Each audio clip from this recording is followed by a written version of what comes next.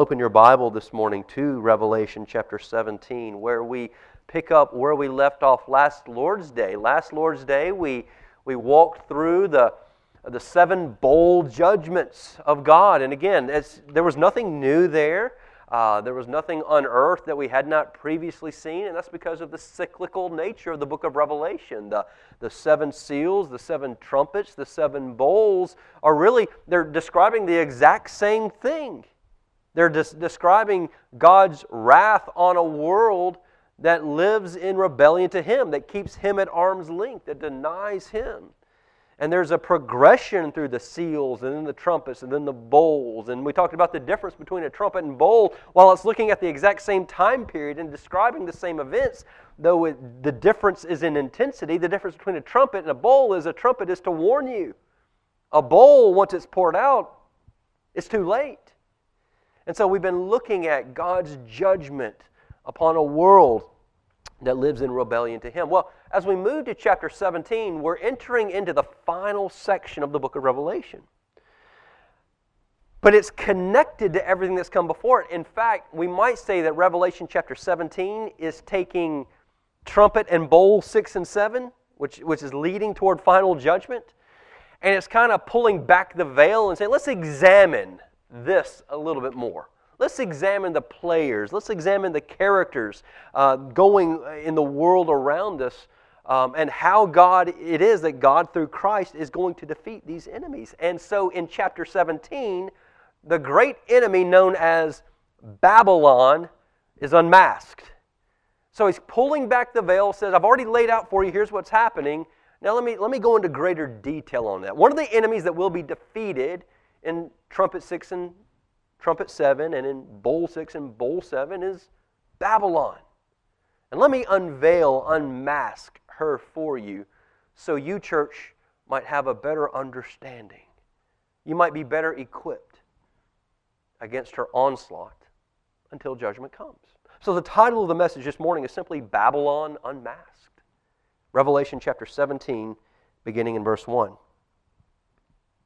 Then one of the seven angels who had the seven bowls came and said to me, Come, I will show you the judgment of the great prostitute who is seated on many waters, with whom the kings of the earth have committed sexual immorality, and with the wine of whose sexual immorality the dwellers on earth have become drunk. And he carried me away in the spirit into a wilderness, and I saw a woman sitting on a scarlet beast that was full of blasphemous names, and it had 7 heads and 10 horns. The woman was arrayed in purple and scarlet and adorned with gold and jewels and pearls, holding in her hand a golden cup full of abominations and the impurities of her sexual immorality. And on her forehead was written a name of mystery, Babylon the Great, mother of prostitutes and of earth's abominations. And I saw the woman drunk with the blood of the saints, the blood of the martyrs of Jesus. And when I saw her, I marveled greatly. But the angel said to me, Why do you marvel? I will tell you the mystery of the woman and of the beast with 7 heads and 10 horns that carries her. The beast that you saw was, and is not, and is about to rise from the bottomless pit and go to destruction. And the dwellers on earth whose names have not been written in the book of life from the foundation of the world will marvel to see the beast, because it was, and it is not, and is to come. This calls for a mind with wisdom. The 7 heads are 7 mountains on which the woman is seated. They are also 7 kings, 5 of whom have fallen. One is, the other has not yet come, and when he does come, he must remain only a little while. And as for the beast that was and is not, it is an 8th, but it belongs to the 7, and it goes to destruction. And the 10 horns that you saw are 10 kings who have not yet received royal power, but they are to receive authority as kings for 1 hour together with the beast. These are of one mind and hand over the power and authority to the beast. They will make war on the Lamb, and the Lamb will conquer them. For he is the Lord of lords and King of kings, and those who are with him are called and chosen and faithful. And the angel said to me, The waters that you saw, where the prostitute is seated, are peoples and multitudes and nations and languages. And the 10 horns that you saw, they and the beast will hate the prostitute. They will make her desolate and naked, and devour her flesh, and burn her up with fire. For God has put it into their hearts to carry out His purpose by being of one mind and handing over their royal power to the beast until the words of God are fulfilled. And the woman that you saw is the great city that has dominion over the kings of the earth. Well, again, we read these chapters, and if we allow ourselves to just get sucked into it, we can kind of feel overwhelmed. We can feel like, my goodness, I didn't understand a word of that. I didn't understand what in the world is he talking about. So, again, as we've done all throughout the book of Revelation, my goal is not to identify every element that's put on display in chapter 17. In fact, I can't. I don't know. Nobody knows. But there is a larger story, there is a larger picture that's on display here in chapter 17, that though we may not be able to identify all the specifics of these things that John is describing for us, we can feel the weight and the gravity of the message he's trying to communicate about these things. And here we're dealing with Babylon. Now, Babylon, it's a name we've come upon over and over in the book of Revelation. In fact, one commentator says that there are 404 verses in the book of Revelation, and in 44 of those, Babylon is mentioned. Not just here in chapter 17. We've seen it all throughout the book of Revelation. So obviously, Babylon is important in God's purposes. It's a player in God's, in this apocalyptic vision that John sees. But here's what we've got to understand. At the time that John wrote this in about the year AD 95, you know where Babylon was? It was a pile of rubble. Babylon had not been around since many, many centuries, since a couple centuries prior to the writing of this. There are no inhabitants of Babylon, and John is writing here. So obviously, he's using Babylon symbolically. There is no geographic place in John's day you can point to the map and say, Babylon, right here, this is where it's going to happen. Babylon doesn't exist anymore. So the Lord must have some divine purpose in referring to Babylon, which hasn't existed for some time, and it's this. All throughout the book of Revelation, we've been, particularly since the trumpet judgments, we had an interlude where we know the Holy Trinity, Father, Son, and Holy Spirit. We were introduced to an unholy trumpet. Do you remember? The great dragon, right? Going back to around chapter 12. And the allies, the beast from the sea and the beast from the land, right? Chapter 13. And how that formed an unholy trinity. In contrast to the Holy Trinity, again, Satan is just simply mocking and mimicking God. Why? In order to turn hearts away from the one true God. And the holy God, all throughout the book of Revelation, is building a city.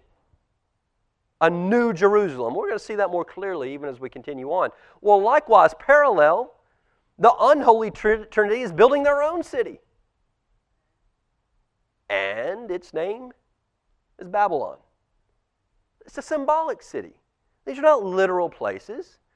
These are symbolic cities, symbolic kingdoms where the Holy Trinity rules and where the unholy Trinity rules and where their people live and reside. Symbolically, their hearts are surrendered to these deity and the false deity. And so, in order to better expose the work of the unholy Trinity and the city that they've been building ever since the ascension of Jesus Christ, right? The time period we're looking at in the book of Revelation is not some fast forward into future we don't know when. It is the time period from Christ's ascension until He returns. That whole gamut is being affected and is being communicated to here in the book of Revelation. And Babylon is a player in this time between the two advents of Christ.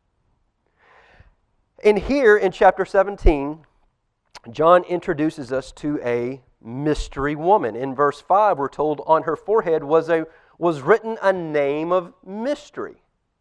Now, we talked about this in our prayer meeting this morning, that in our day, mystery tends to mean a puzzle that needs to be solved. It's a mystery. That's not what it means in biblical days. In John's understanding of the book of mystery, mystery has to do with a God's open secret. It has to do with something that would be hidden if God Himself didn't reveal it to us. So it's not something hidden that we've got to really put our thinking caps on and let's figure this out. Mystery is something that God's told us. But had He not done it, we wouldn't understand, we wouldn't know. But God has revealed it to us. And one of the things He's revealed to us is the mystery of this woman here in chapter 17. Now, with regard to this woman, John, when he saw her in verse 6, the end of verse 6 says, I marveled greatly. He saw this woman that God exposed and brought to him in this vision. Again, a symbolic woman, a mystery woman. John himself says, I marveled when I saw her. To which the beast replies, the angel said to him, why do you marvel? I will tell you the mystery of the woman and of the beast with the 7 heads and 10 horns that carries her. What John is doing here is telling us that the Holy Spirit is equipping us, church, whether the 7 churches of Asia Minor or because, again, 7 is representative of fullness, every church in every age, Covenant Life Church. The Holy Spirit wants us to know who this woman is because she is an enemy of our King. She hates our King.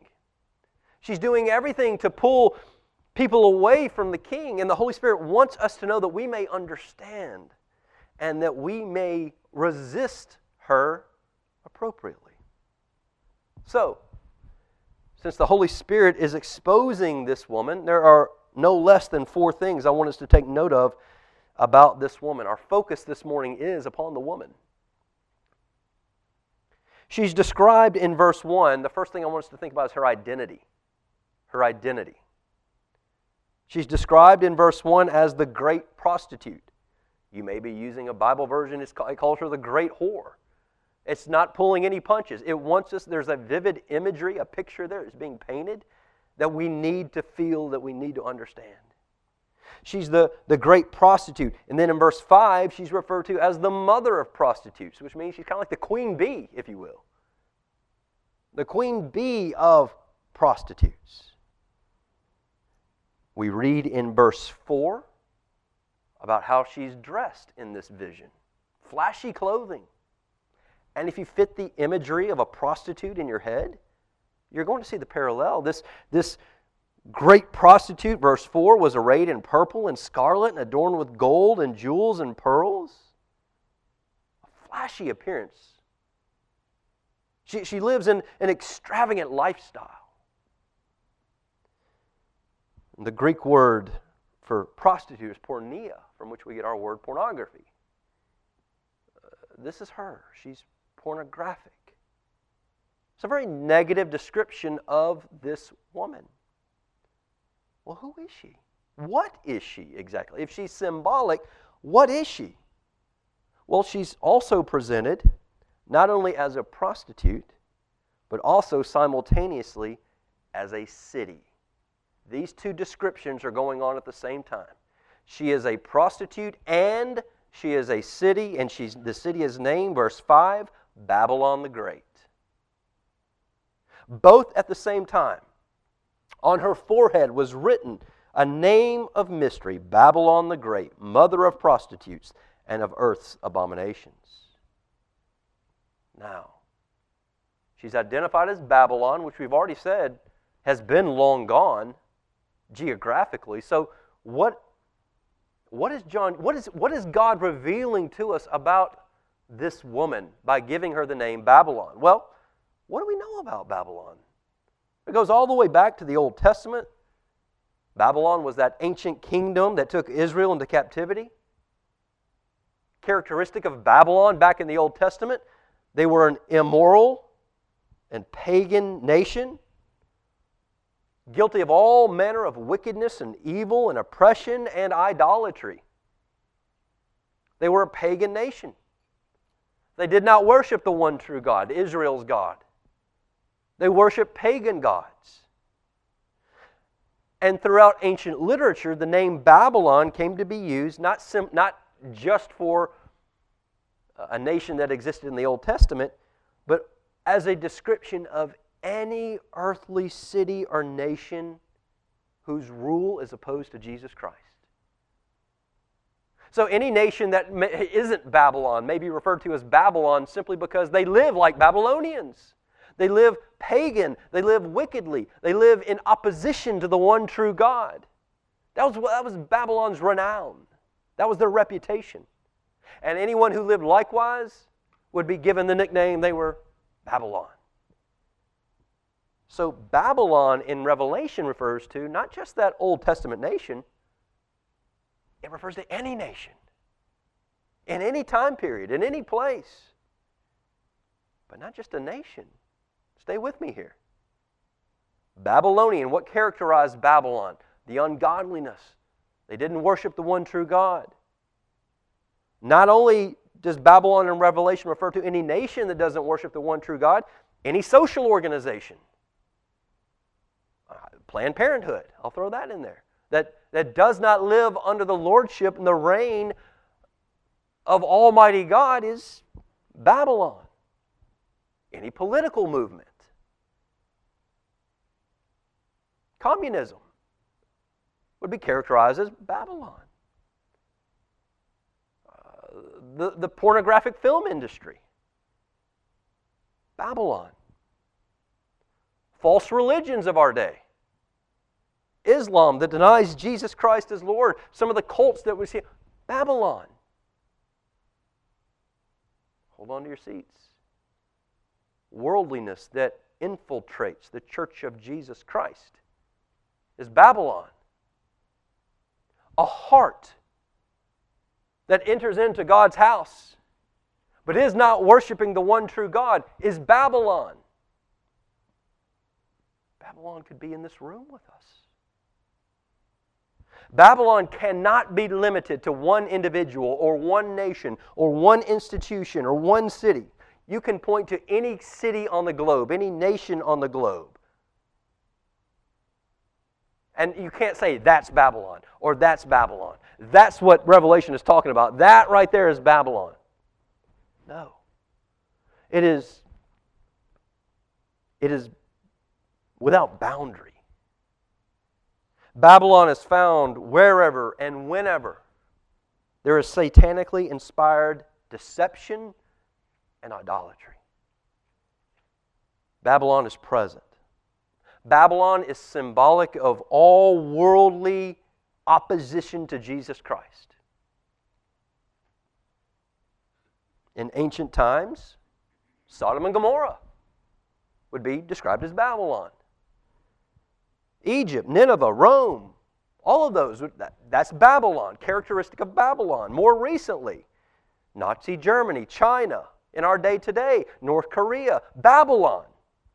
Do you understand why? We're not saying geographically they are descendants of we're saying spiritually. Spiritually, their hearts are as corrupt and idolatrous as the Babylonians were in their day. So, as one author puts it, Babylon represents the total culture of the world apart from God. That's just kind of my umbrella over the whole thing. It's the total culture of the world apart from God. And we know that this description about Babylon is mostly about the religion because the prostitute is said to be sexually immoral. Right? We see that a couple of times in the text. We can't read that with 21st century eyes. Now, I'm not saying that it doesn't involve sexual immorality as we understand it today, but biblically, in this day, sexual immorality was a religious thing. Sexual immorality, we saw this previously in Revelation. It's a metaphorical way of describing religious apostasy, religious idolatry. Think back to the Old Testament. How did God describe Israel when they betrayed Him? They were what kind of people? Adulterous, right? They were fornicators. Not because physically they had done that. Now, they may have. I'm not saying it doesn't include that. But in Scripture, sexual immorality, particularly here, is talking about a spiritual dimension. You've betrayed your king. You've drifted away from your first love, and you've pursued another lover, another god, another idol. And the idea here of this prostitute being sexual immorality is not intended to drive us to some just pornographic thought. It's intended to understand this woman has replaced the one true God with a false god, with an idol. And now she is tempting others, her drunkenness, metaphorical, to likewise pursue her and her God. Babylon, the city that the unholy Trinity is building in contrast to the Holy Trinity building of the New Jerusalem. Do you see? He's just simply, God is pulling back the veil and say, church, I want you to understand what's happening in your lives. I want you to understand what's happening in your churches. I want you to understand what's happening in the world in which you live. There are two diametrically opposed kingdoms that are being built simultaneously. And you need to know, because this prostitute who's dressed herself up so, who, oh, by the way, one aspect of the unholy Trinity looks like a lamb, right? Chapter 13. Will woo you into her, and you will think all along you're doing it in the name of Jesus.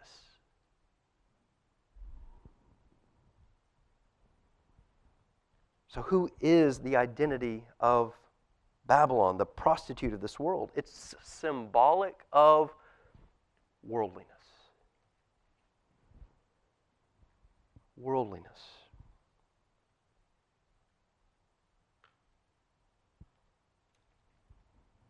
Going all the way back, Babylon was first mentioned in Genesis 10, although it took a little bit shorter form, Babel. What was happening there when Nimrod builds that tower to God? What's he trying to do? I can get to God on my own. Worldliness. I don't need God's help. I don't need to depend upon another. We are superior. We can do this. We will build a temple. We will get to God on our own. It's worldliness. That's the seed of Babylon there at Babel. So we need to understand Babylon is something that's always been with us. It goes all the way back to the Garden of Eden. It's a consistent and continuing feature in human history. So oftentimes in the text, you may remember, I even stumbled over the wording a couple times in the reading. It was, it is to come. Speaking about the beast that the prostitute rides upon. It's eternal. Let me back out of that word. Not eternal. It's always been in the context of time. It is now, and it will be. God wants His church to understand and to know this. That's the woman here, Babylon, the great prostitute, worldliness. The second thing I think the Holy Spirit wants us to see about this woman here is her double strategy. There's a twofold strategy the prostitute uses to woo in lovers. We're given a description. Well, the main description is worldliness. The seductiveness of her own trying to woo people into her way of thinking. And this is a universal phenomenon. We look at it in verse 1. It says, the woman Babylon sits upon many waters. So this woman, this prostitute, who we've kind of been identifying, she sits upon many waters. And it's from the waters that she allures. It's from the waters there that she's enticing. What are those waters? Skip down to verse 15. The Holy Spirit tells us. The angel said to me, the waters that you saw where the prostitute is seated are peoples and multitudes and nations and languages. So, the woman is sitting upon people from every tongue, tribe, nation, every generation, every age. The message here, the picture being painted is there is no generation, there is no nation, there is no class of society that is safe from the clutches of this prostitute, of worldliness. Her clientele are the rich and the poor, the haves and the have-nots. No human philosophy, no system of government is untainted by this woman. She sits upon many waters. People from every tongue, tribe, and nation. There is nowhere that her influence doesn't reach. Nowhere is safe. That's the message here. Church, there is nowhere to flee from the presence of the prostitute and her influence. Which means this: Babylon can get into Covenant Life Church. Babylon can get into your homes, into your families, into your marriages, into your children. Babylon, the prostitute, can get into your heart. You see, the mystery woman here on display, worldliness, is not just out there among a certain group of people that we don't particularly care for. I mean, if there's hate in your heart, we assign, they're the bad ones. She's not just out there among a certain people. She's not just in a particular location, meaning she's not just in the bars or in the clubs or in the pagan nations. This woman loves to come into Christ's own church and to intoxicate Christ's people, to turn them away from Him. Isn't that the work of the unholy Trinity we've seen all throughout the book of Revelation? The lust of the flesh, the lust of the eyes, and the pride of life. Worldliness. There is nowhere you can go and hide to protect yourself. That was kind of when I was growing up. Worldliness was defined as if you smoked, you're worldly. If you drink, you're worldly. If you gamble, if you go to Tunica, you're worldly. If you listen to certain types of music, you're worldly. If you go to certain types of movies, you're worldly. And so you had well-intended people who, I guess as best they could, lived in a bubble and thought that they were safe from worldliness.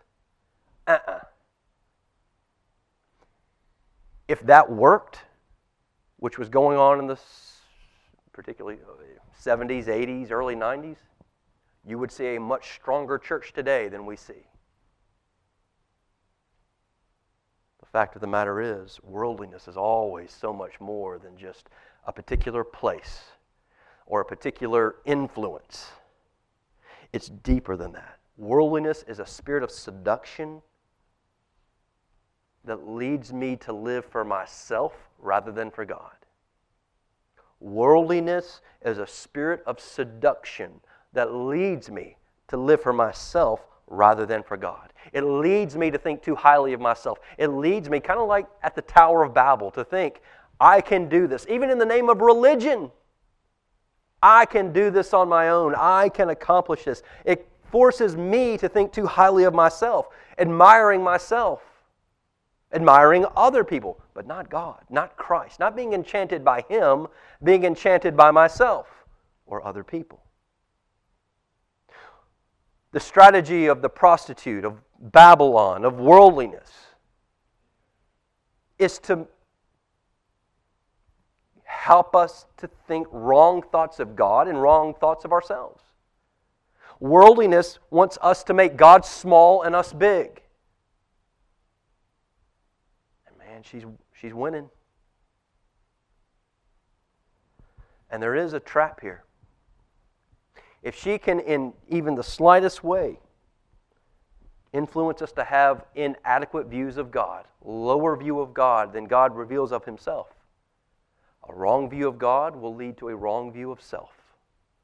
As God gets smaller, who has to get bigger?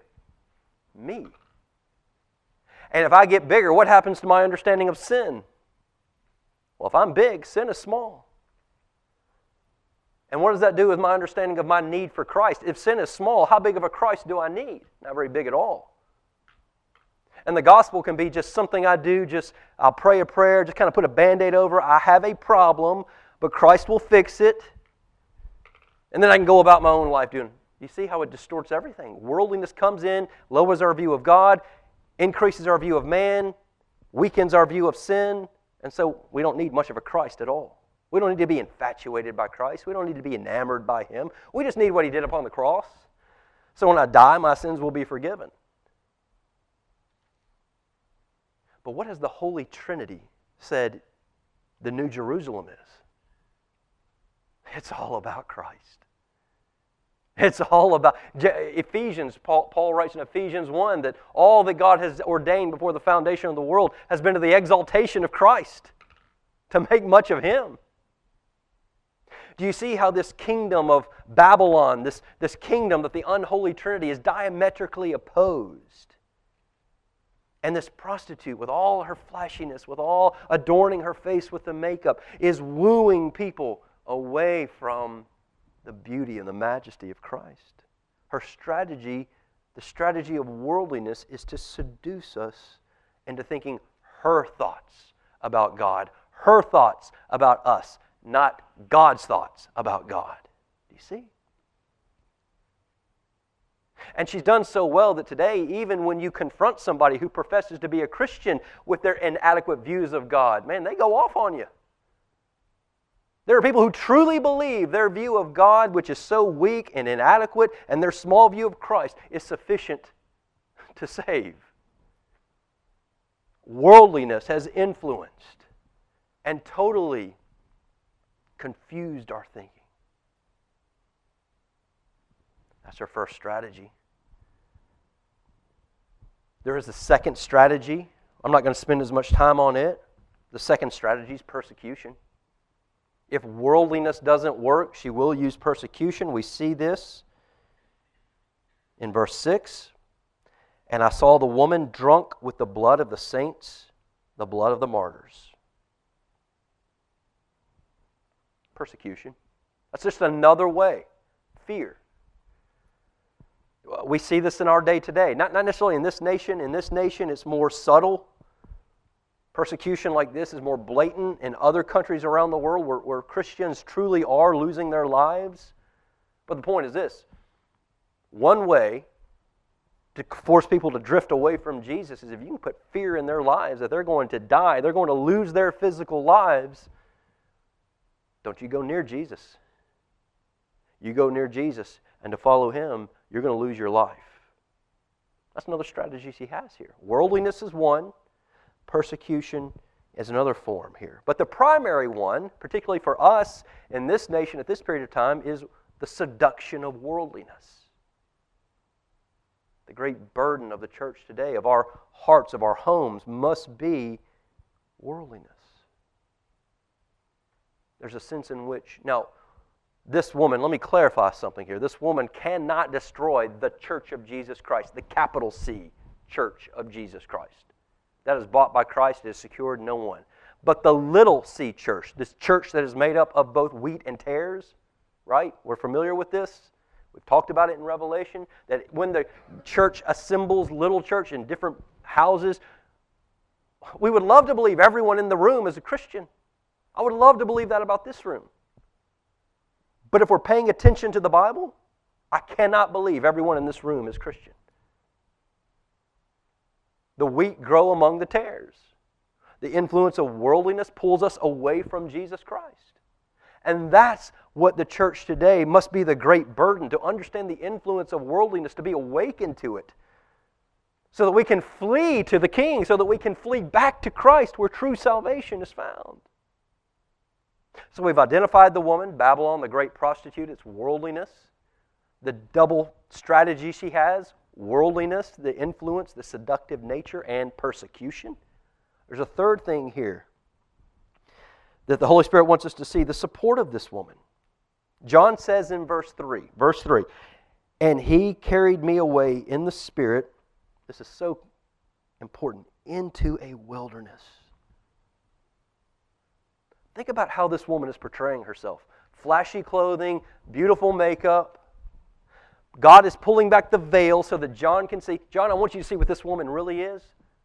Because what you see is the facade. You see is the fake clothing, the fake makeup. She's trying to make herself attractive. Let me show you what she really is. And to get there, let me show you. He carried me away in the Spirit into a wilderness. There ain't nothing flashy in a wilderness. It's desert land. It's death.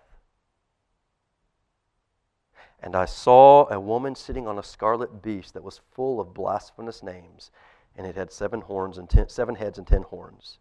The woman was arrayed in purple and scarlet and adorned with gold and jewels and pearls, holding in her hand a golden cup full of abominations and the impurities of her sexual immorality. Do you see what just got exposed? Oh, she presents herself flashy. She presents herself, she's beautiful.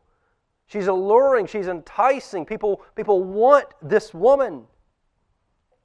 But it's only on the surface. It's a facade.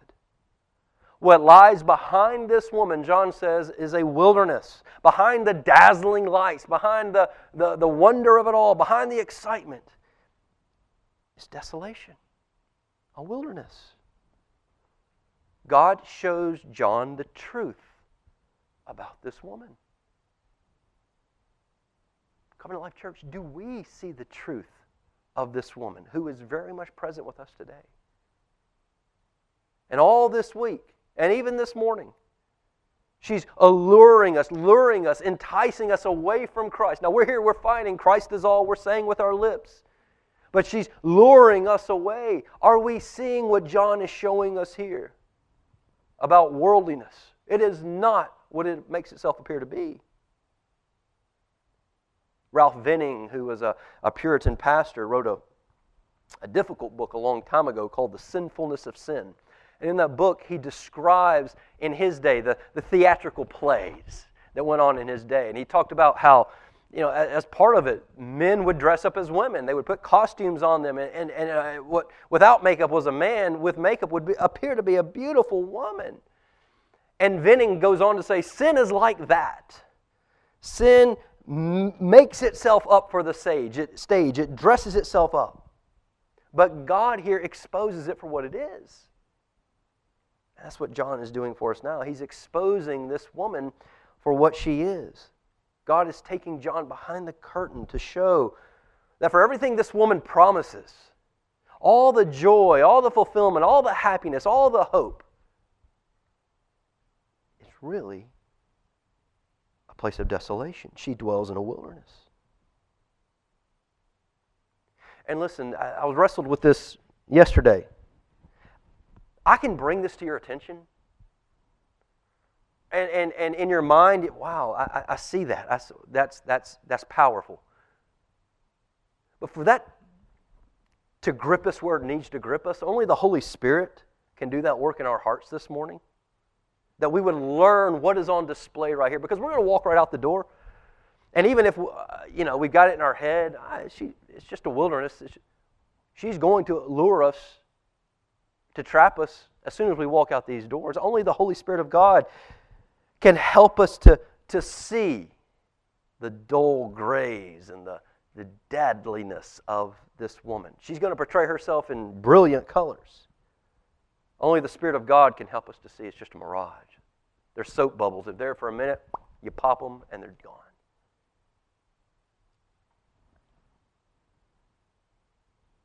We've said all along this unholy Trinity is mimicking the Holy Trinity.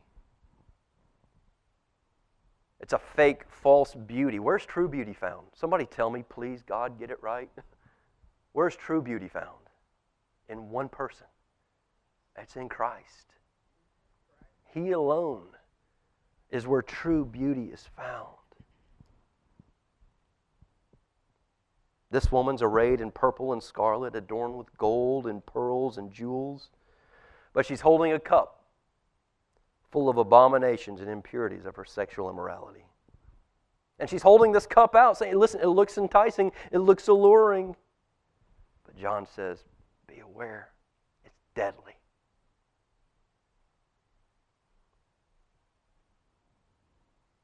She wants you to drink from her cup. And meanwhile, the cup will not satisfy your thirst. Every one of us in this room know that. Because we have fallen prey to worldliness. We've drank from this cup. We've got our hands on what she promised. And if we're honest with ourselves, we sit here this morning, we're fighting, but man, we're not where we had hoped we would have been. It didn't satisfy us the way that it promised. She holds out this cup, and she will continue to do so this week as we walk out these doors. Drink from this cup. Meanwhile, How different is Christ, who holds out a cup to us and says, whosoever drinks will what? Never thirst again. Do you see the contrast? Do you see what's happening here? Between these two cities, this woman sitting on a scarlet-colored beast, promising all these empty promises, and then you have Christ on the throne. Drink of me. You'll never thirst again.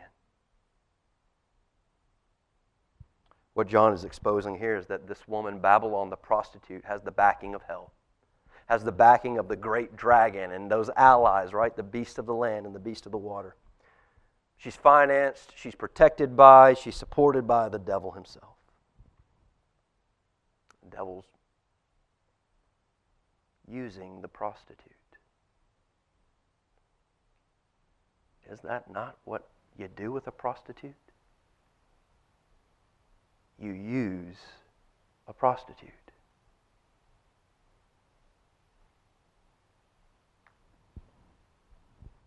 If you flirt with the devil's mystery woman, worldliness, you are living in Babylon. That's what James says. You cannot. Friendship with the world and is enmity with God. You can't have both. You can't sit here this morning and toe the line in Babylon and have one foot in the New Jerusalem. Well, that brings us to the final thing here, the frailty of this woman. The frailty of this woman. She seems powerful, she seems influential, and she is, but look at verse 15. And the angel said to me, the waters that you saw where the prostitute is seated are peoples and multitudes and nations and languages, and the 10 horns that you saw, they and the beast will hate the prostitute. They will make her desolate and naked and devour her flesh and burn her up with fire. Babylon unmasked, who she is, her strategy, but also here her frailty. She's just a pawn. She will be destroyed. And isn't that, again, a prostitute is never loved. A prostitute is used. She's only used for what she can give to the one who pursues her. What begins as infatuation, it begins as attraction, worldliness, it ends in destruction. This woman who appeared to be so beautiful, so powerful, so influential, who held out a cup that we just knew we drink from that cup. It's going to fill all the emptiness that's in me. It's going to satisfy me in ways that nothing can. Be warned, she's actually frail and despised and will be destroyed.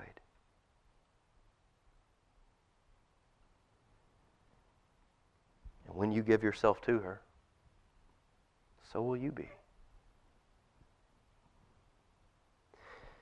I titled the message again, Babylon Unmasked. Because what appears to be so attractive, so alluring, so enticing, so magnetically drawn to, she's impressive. She's influential. There's a reason why we fall prey to her temptations. And every one of us in this room have. But here she's being uncovered, unmasked. She's revealed to be the despicable, destitute, deplorable, wilderness-wandering prostitute that she is. And she will be destroyed. And for you and I, who do we live for? Do we live for the great prostitute, worldliness, or do we live for the Lamb? The spotless Lamb on His throne, who guarantees victory over it. We may be tempted to go to a prostitute for a husband-wife-like experience. I've not been there, but I've heard enough testimonies. I want to clarify that. But the testimony is, it doesn't satisfy. It doesn't satisfy. You cannot purchase with money what can only come through a personal relationship with a wife or with a husband. Likewise, you cannot find the joy and the happiness that your soul was made for and is seeking through buying anything that the world has to sell. It can only come through a true relationship with the all-in-all, with the one who is beautiful, with the one who is soul-satisfying, with the Lord Jesus Christ. Only He can give you what your heart needs and wants. Now, I want to close this morning just with having exposed. We're not done with Babylon yet. We're going to come back to chapter 18. There's more, so I'm kind of leaving it at, we've just unmasked her. There's more to come. But for you and I this morning, knowing we're walking out these doors and the great prostitute worldliness is still alive and well, what are we going to do this week? Thomas Chalmers, writing in the 18th century, was really one of the most remarkable men of his time. He was a mathematician, he was a theologian, he was a scientist, really a brilliant, brilliant man, an economist even. But Chalmers wrote his most famous sermon on the expulsive power of a new affection, the expulsive power of a new affection.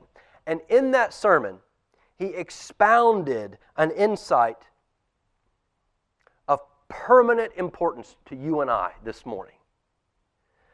That worldliness, love of the world, the lust of the eyes, the lust of the flesh, the pride of life, worldliness can be driven out of the soul only by one thing: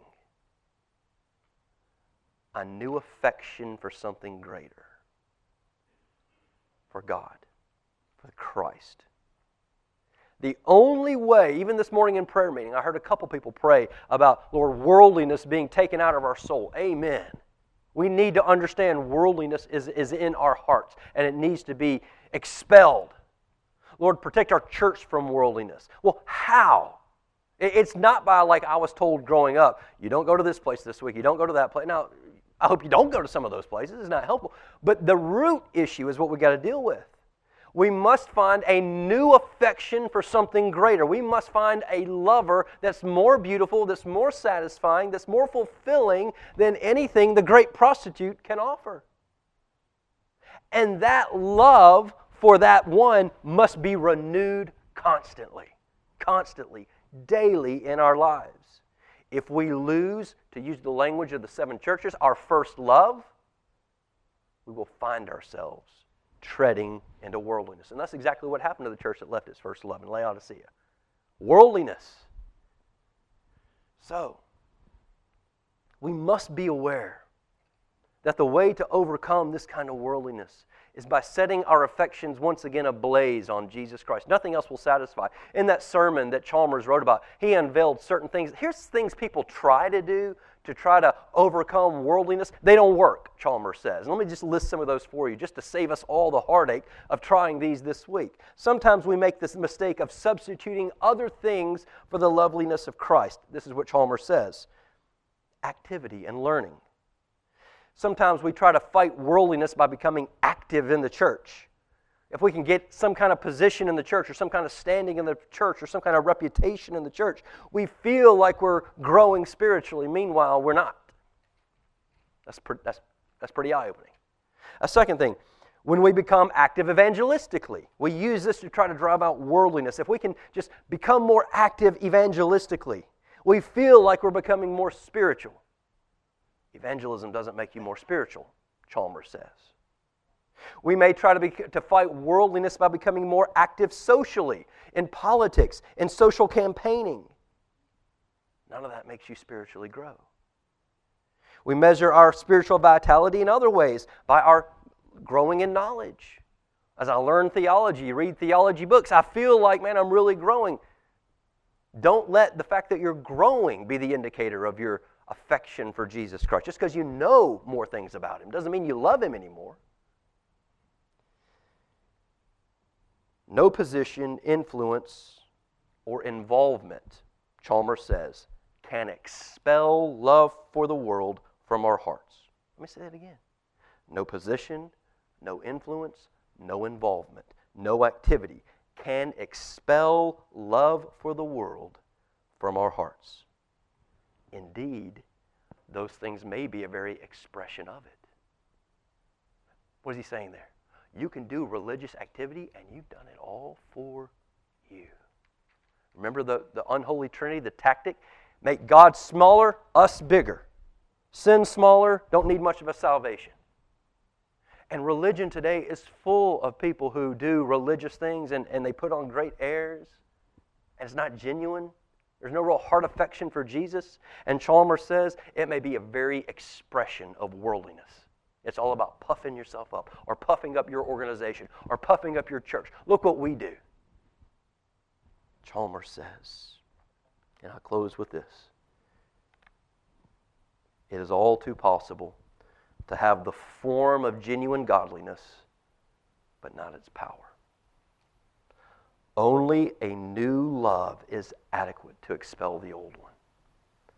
Only love for Christ, with all that it implies, can squeeze out the love for the world. Only those who long for Jesus Christ will be delivered from being in love with this world.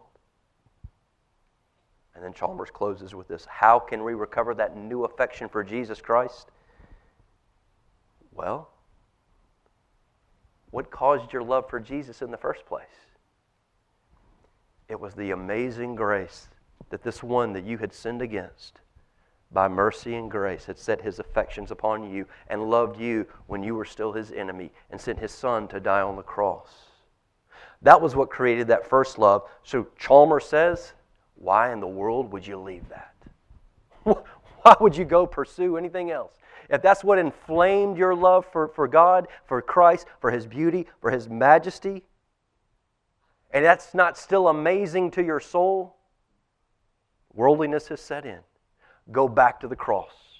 Go back to who God is. Go back to who you are. Go back to right thinking God's thoughts about who He is, about who you are, about what sin is, about how great a salvation was necessary, and it will inflame that heart there to Christ.